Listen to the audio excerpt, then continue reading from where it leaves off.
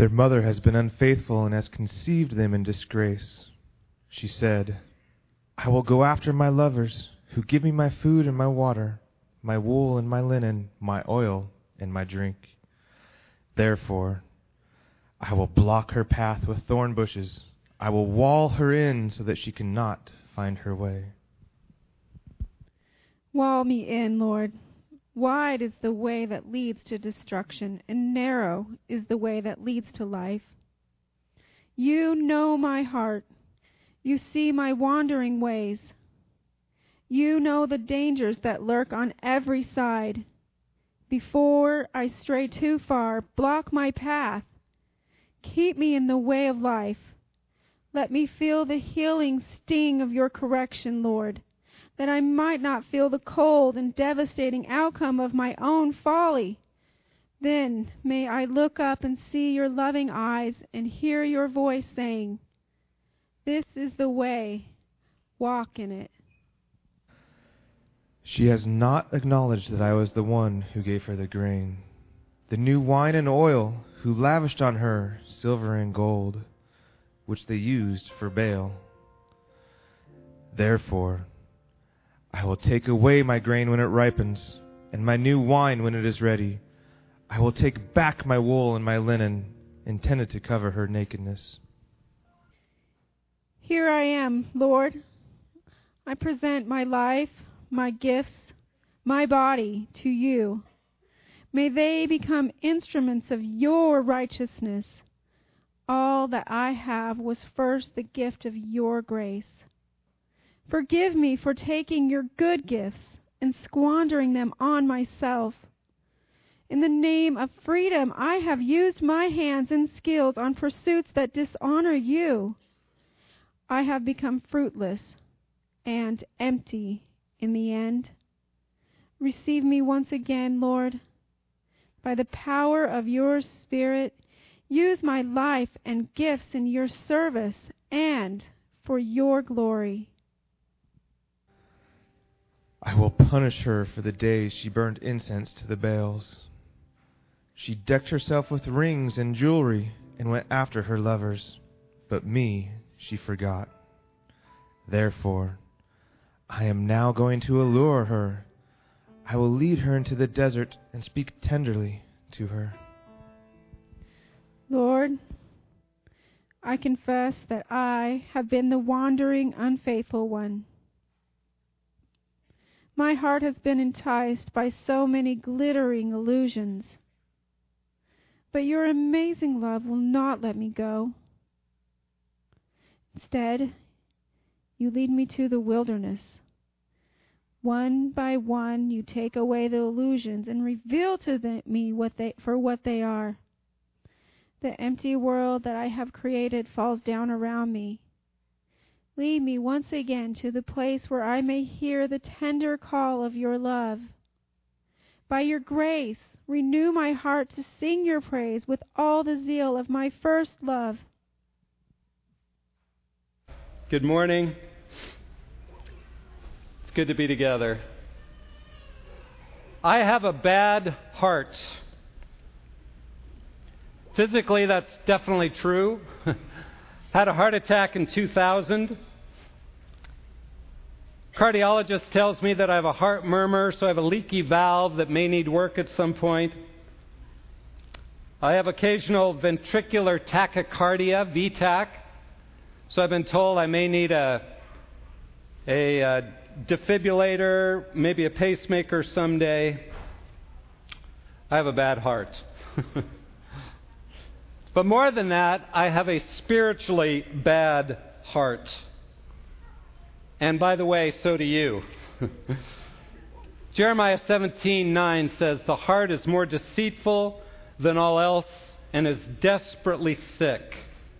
Romans chapter 3, that powerful passage where Paul quotes the Old Testament to speak to our own hearts. He says, this is Romans 3, verse 9. "What then? Are we Jews any better off? No, not at all, for we have already charged that all, both Jews and Greeks, are under sin. As it is written, none is righteous, no, not one. No one understands. No one seeks for God. All have turned aside. Together they've become worthless. No one does good, not even one. Every one of us, even if we know Jesus and have His Spirit dwelling in us, have a bent, a leaning, a tendency to curve away from God to other things. Like a golfer who can't get rid of his slice or his hook. You never can quite hit the fairway. That's true for every one of us. Like we sang a few moments ago, prone to wander. Lord, I feel it. Prone to leave the one I love. So we look elsewhere to satisfy our hearts. Our hearts are hungry and thirsty, but we look to other lovers, as this passage describes it, and we leave God behind. Now, most of the time we can ignore our errant hearts. We can avoid thinking about it, so we just cruise on in life, feeling like we're doing okay. But God loves us too much to let us keep wandering off the path, to keep going our own way, to keep loving other things more than Him. He loves us too much to let us keep mucking around in the garbage of selfishness and the junk that this world offers us, when He offers us real life and security in Himself. In our passage today, we see 4 gifts that God gives us. 4 gifts so that we might come to Him and actually know Him more and more as our true lover, as our true life, to bring us out of our lostness and to keep us from wandering away from Him. His gifts are wonderful, but often painful, but they are truly His gifts of love to bring us back to Him. Heavenly Father, as we approach this deep and powerful passage in Hosea, chapters 2 and 3.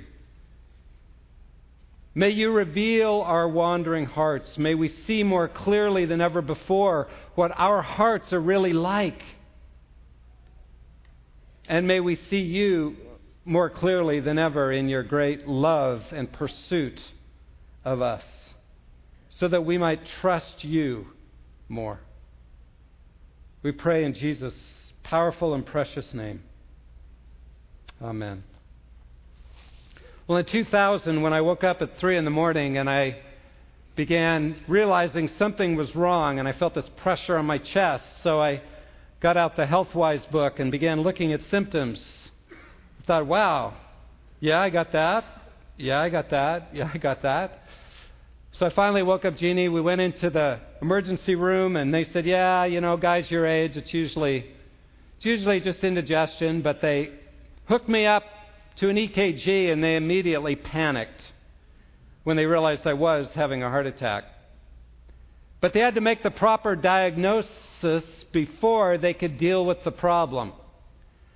And Hosea begins this passage, chapter 2, by giving us the diagnosis so that we can see what our hearts are really like, so that we can get to the help that we really need. Let me read first few verses starting in verse 2 of chapter 2 of Hosea. Plead with your mother, plead, for she's not my wife and I'm not her husband, that she put away her whoring from her face and her adultery from between her breasts. Lest I strip her naked and make her as in the day she was born, and make her like a wilderness, make her like a parched land, and kill her with thirst. Upon her children I will have no mercy, because they are children of whoredom. And then in verse 5 he gives the diagnosis. For their mother has played the whore, has been a harlot, has been unfaithful, has been an adulterer. She who conceived them has acted shamefully. For she said, I will go after my lovers, who give me my bread and my water, my wool, my flax, my oil, and my drink. Some of us are shocked by the graphicness of those words. They are graphic. But God wants to shock us a bit with a sense of how much He loves us and how important our relationship is to Him. You see, it's far more important to Him than following a bunch of rules or other things. He wants our hearts. So He says, Israel, my nation, is adulterous. They're leaving God to try to find satisfaction in something else. As Israel says, I will go after my lovers. Think about that. Usually a prostitute, a harlot, will stand on a street corner and wait for someone to come pick her up. But not our wayward hearts, not Israel's wayward heart. He says, I'll go after my lovers. I'll chase them down. I'll find somebody to satisfy me. And notice what she's after. She's after the basic things of life. Food, clothing, the basic pleasures of life, thinking, I can get those satisfied somewhere else other than God, and I will pursue other lovers. It's an indication of our hearts when we pursue God's blessings more than we pursue God. So her heart is turned away from her husband, is the picture here, to seek other things that'll give her what she wants. She does not trust her husband to provide her with those things, so she takes it in her own hands to get those. And a little later in the passage, it talks about how she was pursuing Baal, the nation of Israel pursuing Baal. What's he talking about here? What's the worship of Baal look like? Well, remember, Israel came into the land and they were to wipe out all the Canaanites so they could have a fresh start and worship Yahweh. But they didn't do that. So in the land, they're surrounded by Canaanites who worship the god Baal. Baal was considered the storm god, the god who controlled the rains, and the fertility god. So the way the Canaanites would do it is they had this myth that during the dry season, when everything dried up, Baal was dead or asleep. He'd been defeated by another god, Mot. And so if you wanted to have a good, fertile, rainy season, you needed to somehow find a way to wake up Baal. And so they came up with all these rituals to think, okay, what would Baal want? What would excite him? So they would have ritual prostitutes. They think, well, that'll bring fertility. That'll get him excited. They would bring offerings of food and drink. At times they would say, I'll even sacrifice my son. And they had child sacrifice because they thought, maybe that'll get him excited if we give enough to even give our own child to him. And so the Canaanites followed this Baal religion to try to somehow get fertile lives, to get their basic needs met. So the rains would come and Baal would respond. They were trying to get him to listen. You remember the whole event where Elijah on Mount Carmel and the 450 prophets of Baal are trying to wake up Baal somehow to get him to respond, cutting themselves, yelling, screaming, doing all kinds of strange things to wake up their God to get what they want. Well, the Israelites came into the promised land and they thought, we're going to worship Yahweh, but in the northern kingdom, of course, they didn't have the temple, so they set up these golden calves. And then they thought, look at our neighbors, they're doing certain things to try to get fertility. And yeah, we'll worship Yahweh our way, but we'll also worship Baal. We'll make sure our bases are covered.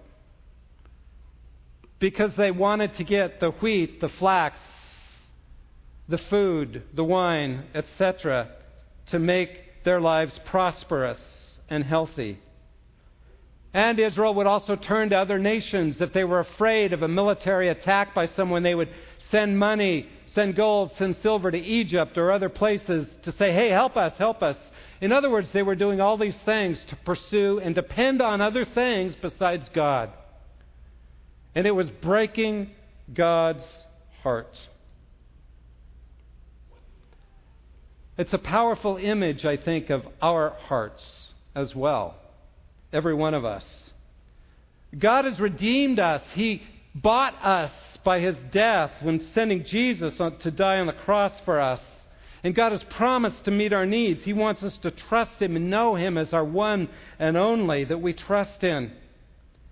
And yet, with that bent of our hearts, we think, well, I'll worship God, I'll go to church, I'll read my Bible, I'll do a few things, but I'll also make sure I've got enough money in the bank account. I'll make sure I do this and that.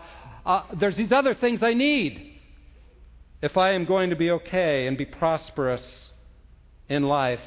So we doubt His goodness and we pursue other lovers. What are some of those lovers? Well, one, of course, is the one I just mentioned. In fact, in our culture, it's probably the dominant one, is money. And yet we're not even aware of it. We live in perhaps the most affluent society ever. And the world throws at us these ads constantly of, if you really want to be happy, prosperous, have a fulfilled life, you need to buy this car, you need to drink this beer, you need to have these investments, you need to take this pill, etc. And, we're too smart. We're not fooled by that, right? We're not going to run out and buy that car. But we get brainwashed by those ads, by that way of thinking. Yeah, maybe we won't buy that car. But we begin to think, but there are things we need. I do need a big bank account. I do need to be secure financially. And the real test is when you lose it, right? We think, well, I don't really trust in money. I'm just being wise, right? Well, yeah, there's wisdom there. I understand that. But what happens when the stock market drops a few hundred points, or you lose your job, or something else happens? You begin to panic, right? I've been there. And it begins to reveal in your heart that you're trusting way too much in that than in God, who has promised to meet your needs. We pursue another lover. And what does Jesus say about that? Well, in Matthew chapter 6, He makes it really, really clear, where He says in verse 24, Matthew 6:24, "No one can serve two masters. For either you'll hate the one and love the other, or he will be devoted to the one and despise the other. You cannot serve God and money." And over in chapter 19, verses 23 and 24, He says, Jesus said to His disciples, "Truly I say to you, only with difficulty will a rich person enter the kingdom of heaven. Again, I tell you, it is easier for a camel to go through the eye of a needle than for a rich person to enter the kingdom of God." Those are powerful words. Paul says in 1 Timothy 6, "For the love of money is a root of all kinds of evil." And we aren't even aware of it most of the time, of what another lover that is. What are some of the other lovers that we tend to depend on in our lives, in our culture? Well, self. We want to be in control of our lives, right? And we put self on the throne rather than God. God can be in the room, just not on the throne. Status. We want to look good in other people's eyes. I confess, part of me is terrified of being thought ill of. What is that? And God in His grace keeps putting me in positions where I fail and other people know it, and yet there's part of me that still holds on to that lover, even though I know it, and I repent of it. Other gods are education or power, position, our own comfort. We want to be comfortable, and so it becomes a god that consumes everything. I think the reason many of our young people are violating sexual standards and sleeping together is because they've been told in the world that you need sex, you need comfort, you should feel good all the time, and they have bought into that other lover. A spouse we're terrified to lose. The government, our ministry, a child. We could go on and on. There's many lovers that we tend to put our trust in other than God. Almost anything can be an alternative lover. Maybe one of the ways to think about this or to discern what may be yours is, what are you terrified to lose? What are you afraid will mess up your life if you don't have it? So our hearts are wandering off constantly. And God portrays himself in this passage as a jilted lover whose spouse has run away and is an adulteress. And God could just divorce us for good. We deserve it. But instead, he pursues our hearts, and he gives us these 4 gifts that the passage goes on to explain. But first, we need to be gripped by the reality of our wayward hearts. The first gift he gives us in our waywardness is the gift of hedges. Verse 6 says this, "Therefore," she says, "I'll go after my lovers, I'll go my own way. Therefore, I will." 3 times in this passage. Therefore, I will. Therefore, I will. Starting in verse 6. "Therefore, I will hedge up her way with thorns, and I will build a wall against her so that she cannot find her paths." Do you get the description there? It's like God puts us in a maze, and everywhere we turn, we just can't seem to find our way out. We can't carry out the path that we think we need to have life.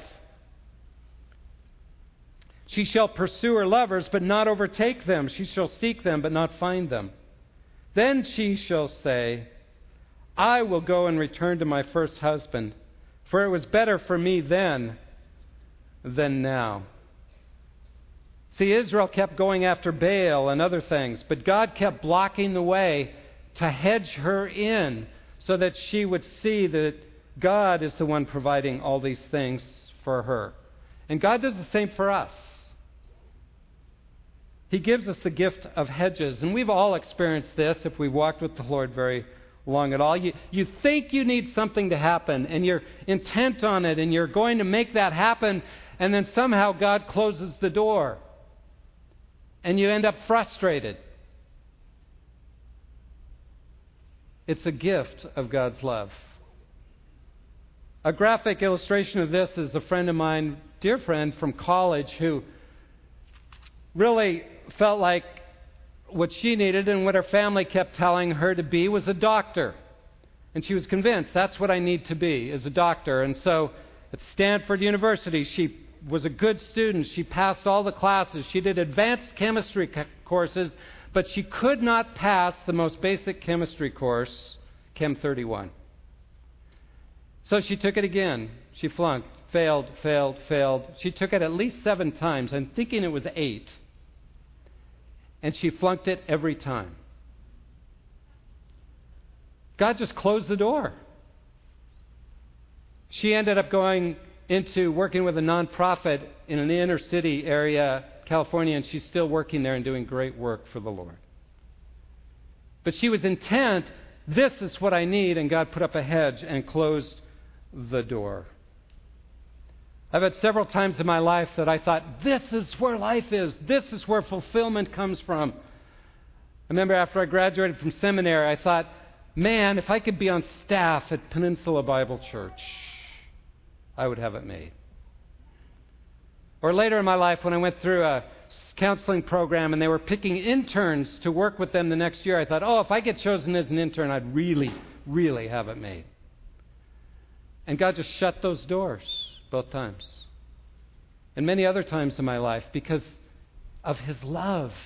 He puts up hedges to block our way. Or a single person who's convinced that marriage is the way to life, and yet it keeps getting blocked, and you hurt, and it's frustrating, and yet it's a gift of the Lord because He wants to give us more than what we're pursuing. We all pursue things we think will make us whole or happy or fulfilled, and God, in His love, blocks the way, closes the door with the gift of hedges. And I want you to notice verse 8. She did not know that it was I, God, who gave her the grain, the wine, and the oil, and who lavished on her silver and gold, which they used for Baal. Israel didn't realize that it was God who was blessing them, not all their efforts to try to get Baal to come through or to make something else happen. And we're the same way. We are so ignorant, we misinterpret life. And we think it's our work, it's our efforts, it's what we've done that make life good. And God hedges us in to help us see that that isn't true. The gift of hedges is a wonderful gift to help us turn back to Him. And the next gift is, too, it's the gift of poverty. Verse 9 and following. Notice verse 9. Therefore I will. Because she doesn't get it. She's pursuing other lovers. Therefore I will, verse 9, take back my grain in its time, and my wine in its season, and I will take away my wool and my flax, which were used to cover her nakedness. I will uncover her lewdness in the sight of her lovers, so that no one will rescue her out of my hand. I'll put an end to all her mirth, her feasts, her new moons, her Sabbaths, and all her appointed feasts. I will lay waste her vines and her fig trees, of which she said, these are my wages, which my lovers have given to me, and on and on. The gift of poverty. God says to Israel, you're pursuing these things you think will satisfy your heart more than me, and therefore I will give you the gift of poverty. I will take them away. I'll take away the very things you're pursuing to find life, your grain, your wine, your feasts, your partying, and on and on. The things she thinks she's earned by doing certain things, by following these rituals to Baal. Or we think by working hard or climbing the corporate ladder or manipulating friendships or studying my Bible more, or whatever it is we think gets us what we want. And God takes away the satisfaction in those things. The gift of poverty is where nothing really satisfies anymore. Sex and other things have this law of diminishing returns where you need more and more because it's less and less satisfying. That's really a gift of God. So you begin to see none of this is really what I need. A drive for being in shape is waylaid by an injury. We have health issues. We have financial struggles, and on and on. God gives us the gift of poverty, so we're kind of stripped down to very little except Him. God takes away what we think we need to be happy, and it hurts. I've asked a dear friend of mine to come up and share some of his story, Mark Van Sciver, so you can hear some of his story of how God has done that with him. Mark? Happy Father's Day, dads, and to the rest of you, thanks for putting up with us. 13 years ago, I suffered a ruptured disc in my lower back. Now, this is not a catastrophic injury. Thousands of people suffer this every year. Yet my ruptured disc shook my world. The Lord used this injury to draw me closer to Him. It was the gift of hedges. As an endurance athlete, I couldn't deal with the injury. I descended into a deep depression and terrible anxiety. The gift of spiritual poverty and the gift of desert. This can't happen to me. Only weak people have depression. You can't be a Christian and have emotional problems. Really? I've learned otherwise. This dark period in my life was and still is, though, a great blessing. It's the gift of Him. Depression and anxiety take you to the very limits of yourself. Limits you can't handle alone. And this is when the blessings begin. The Lord moved me to reach out to Him and others for healing. And this was foreign to me. First and foremost, my family drew near. My dear wife, Marcia, my daughters, and their husbands. I learned from Dr. Luer that help is available and medication at times is a necessity. And then my dear friends Marty and Linda Murphy reached out to help walk with me through this valley of the shadow. Next, a phone call to Jackson, and his words were these: I will walk this path with you. And it accelerated my healing, and he's been walking with me for 13 years, shoulder to shoulder. The wisdom of David Roper and his example of humility and support was dear to me. Most remarkably, the Lord brought Corvin Kuklinski into my life, and two deeply wounded individuals developed a healing relationship. Corvin is completely healed now and at peace with our Savior, and my turn is coming. 3 years ago, in a routine checkup, they found bladder cancer, and after 4 surgeries and an experimental treatment, my cancer is in remission. And during this time, family and friends, the church, has held me up. 9 months ago, I suffered a heart attack. And again, family, friends, the church has held me up. You see, Christians misinterpret the Scripture about the Lord never giving you more than you can handle. That Scripture is speaking about temptation, and we take it out of context. I find the great blessing in suffering is that the Lord will allow more than you can handle. He will always give you more than you can handle. Because He wants you to draw near to Him and to the church, and to reach out, to humble yourself, and depend on others to admit your need for support. I am blessed because the Lord has taught me that I can't handle this life on my own. His love and the love of others is the root of all healing. To quote David Roper, God continues to shape us. He carves off anything that doesn't look like Jesus. Thank you.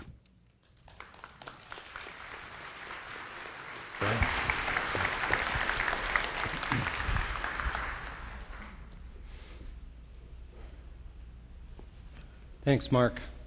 Love you, brother. See, God knows that nothing other than He Himself can satisfy our hearts. So He gives us the gift of hedges, the gift of poverty, so we'll give up seeking life in things other than Him. So you hear stories like Mark's, or stories like Johnny Erickson Tada, who at age 16 became a quadriplegic, and yet has testified many times she would never give up her wheelchair for what God has done in her life. Or as Tom Manning talked about those who have come to the tuberculosis clinic in Jordan, and they've ministered to and who have received Christ, and they say, I'm so glad I got tuberculosis. It hurts. But God gives us the gift of poverty to draw us to yourself. And the third gift He gives in this passage is the third, therefore, the gift of the desert. The gift of the desert. Verse 13 ends that she forgot me, declares the Lord. Therefore, behold, I will allure her and bring her into the wilderness and speak tenderly to her. There I will give her her vineyards and make the valley of Achor a door of hope. And there she shall answer as in the days of her youth, as in the time when she came out of the land of Egypt. Hosea describes the valley of Achor. Achor means difficulty, pain, struggle. And God wants to make the valley of struggle, our struggles, a place of hope. So God says, I will seduce her. I will allure my people and take them into the desert, into the wilderness. What's a desert? It's where everything's dry. Nothing flourishes. There's no sign of life. Like the Sahara Desert, nothing but sand. Hill after hill after hill. And so you're stripped of everything else except you and God. Here in the desert, the clamor of the world, the clamor of all your other lovers, all the gods that keep calling out to us and say, trust me, follow me, pursue me, gets stripped away. And when God takes you into the desert, there's nothing but you and God, and it often takes getting into the desert before you can hear Him speak. And He says, I will allure her, take her into the wilderness, and speak tenderly to her. Sometimes it takes reaching a place of Achor, of trouble, of hopelessness in anything in this world before we can begin to trust God. There's something about our hearts that they are so wayward, there's such a bent that we don't trust God no matter how hard we try until God strips away everything else and there's nothing left but God to trust in. That's what the desert can do for us. And some of you are in the desert today. You've lost a loved one, perhaps. You've lost a job or some other form of security. You've been hit with an unwanted divorce or an IRS bill, or you're just plain living in a spiritually dry environment and you're losing hope. And maybe you're not in a desert, but odds are you'll be in one at some point, because God loves you enough to take you to the desert, the dark place, a place of maybe depression, where there's nowhere to turn but to Him.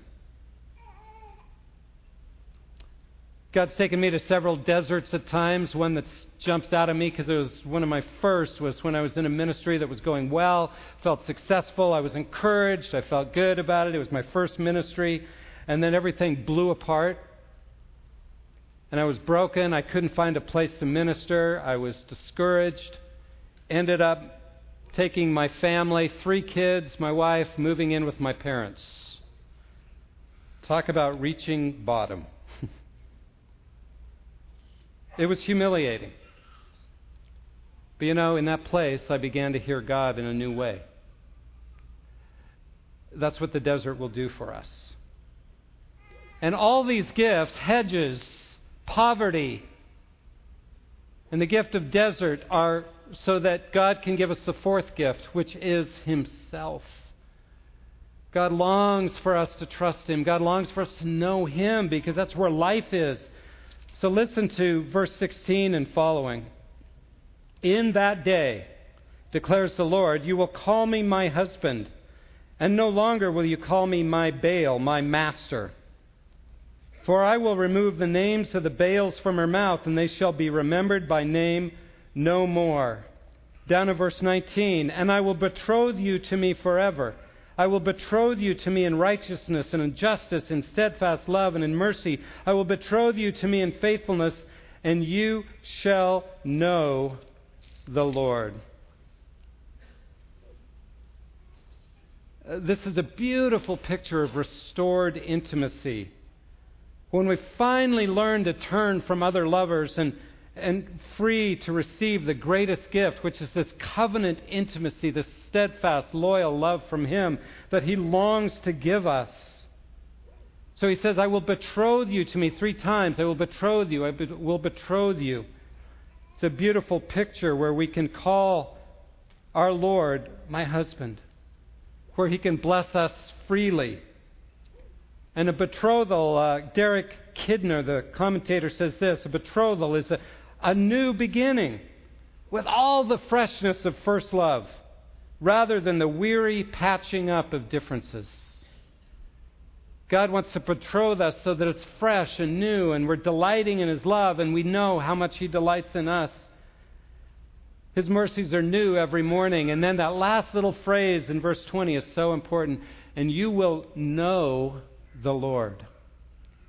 Now that's a broad word, to know, but in a marriage context, to know is a description of sexual intimacy. Now, I don't think God's being crude here, but I think He wants to describe the most intimate act that we can have with another human being, with our spouse, and say, God wants that kind of knowing with Him, that we might be so delighted in Him and close to Him that we will truly know the Lord, and have the kind of wonderful intimacy with God that surpasses any kind of intimacy on earth, as we're stripped from our other lovers and learn to focus on Him alone. A good question to ask is, how well do you really know the Lord? How well has He consumed your heart? Do you really delight in Him as more valuable and more important and more wonderful than anything else on earth? Then, if not, then it's a betrayal that your heart still needs to be stripped of other lovers. Mine does. And then in verse 23 is a complete restoration of the covenant. I will have mercy on no mercy. I will say to not my people, you are my people. He shall say, you are my God. And then in chapter 3, we don't have time to read it, but God comes back to Hosea and says, Hosea, go back and remarry Gomer. She's run away, she's an adulteress, but go back and marry the woman who has broken your heart. Now, some commentators think it may not be Gomer. Her name's not mentioned here, but I think in the context it has to be Gomer. And so Hosea does it. He goes back and marries Gomer, takes her back, buys her back, because now she's living as a prostitute, buys her back, and secludes her for many, many days so that she can learn to love her husband alone. It's a beautiful visual aid of what God does with us. How He's bought us back. And now He secludes us with these gifts of hedges and poverty and desert so that we will be stripped from everything else and learn to love Him and delight in Him alone. Brothers and sisters, God loves you so. He loves us so, and He longs to give us real life, real delight in Him. But He knows how wayward our hearts are. He knows we have to be stripped of our false gods. He knows we have to be stripped of other lovers that have taken our hearts over. So let me encourage you and me, each of us, to not despise the discipline of the Lord.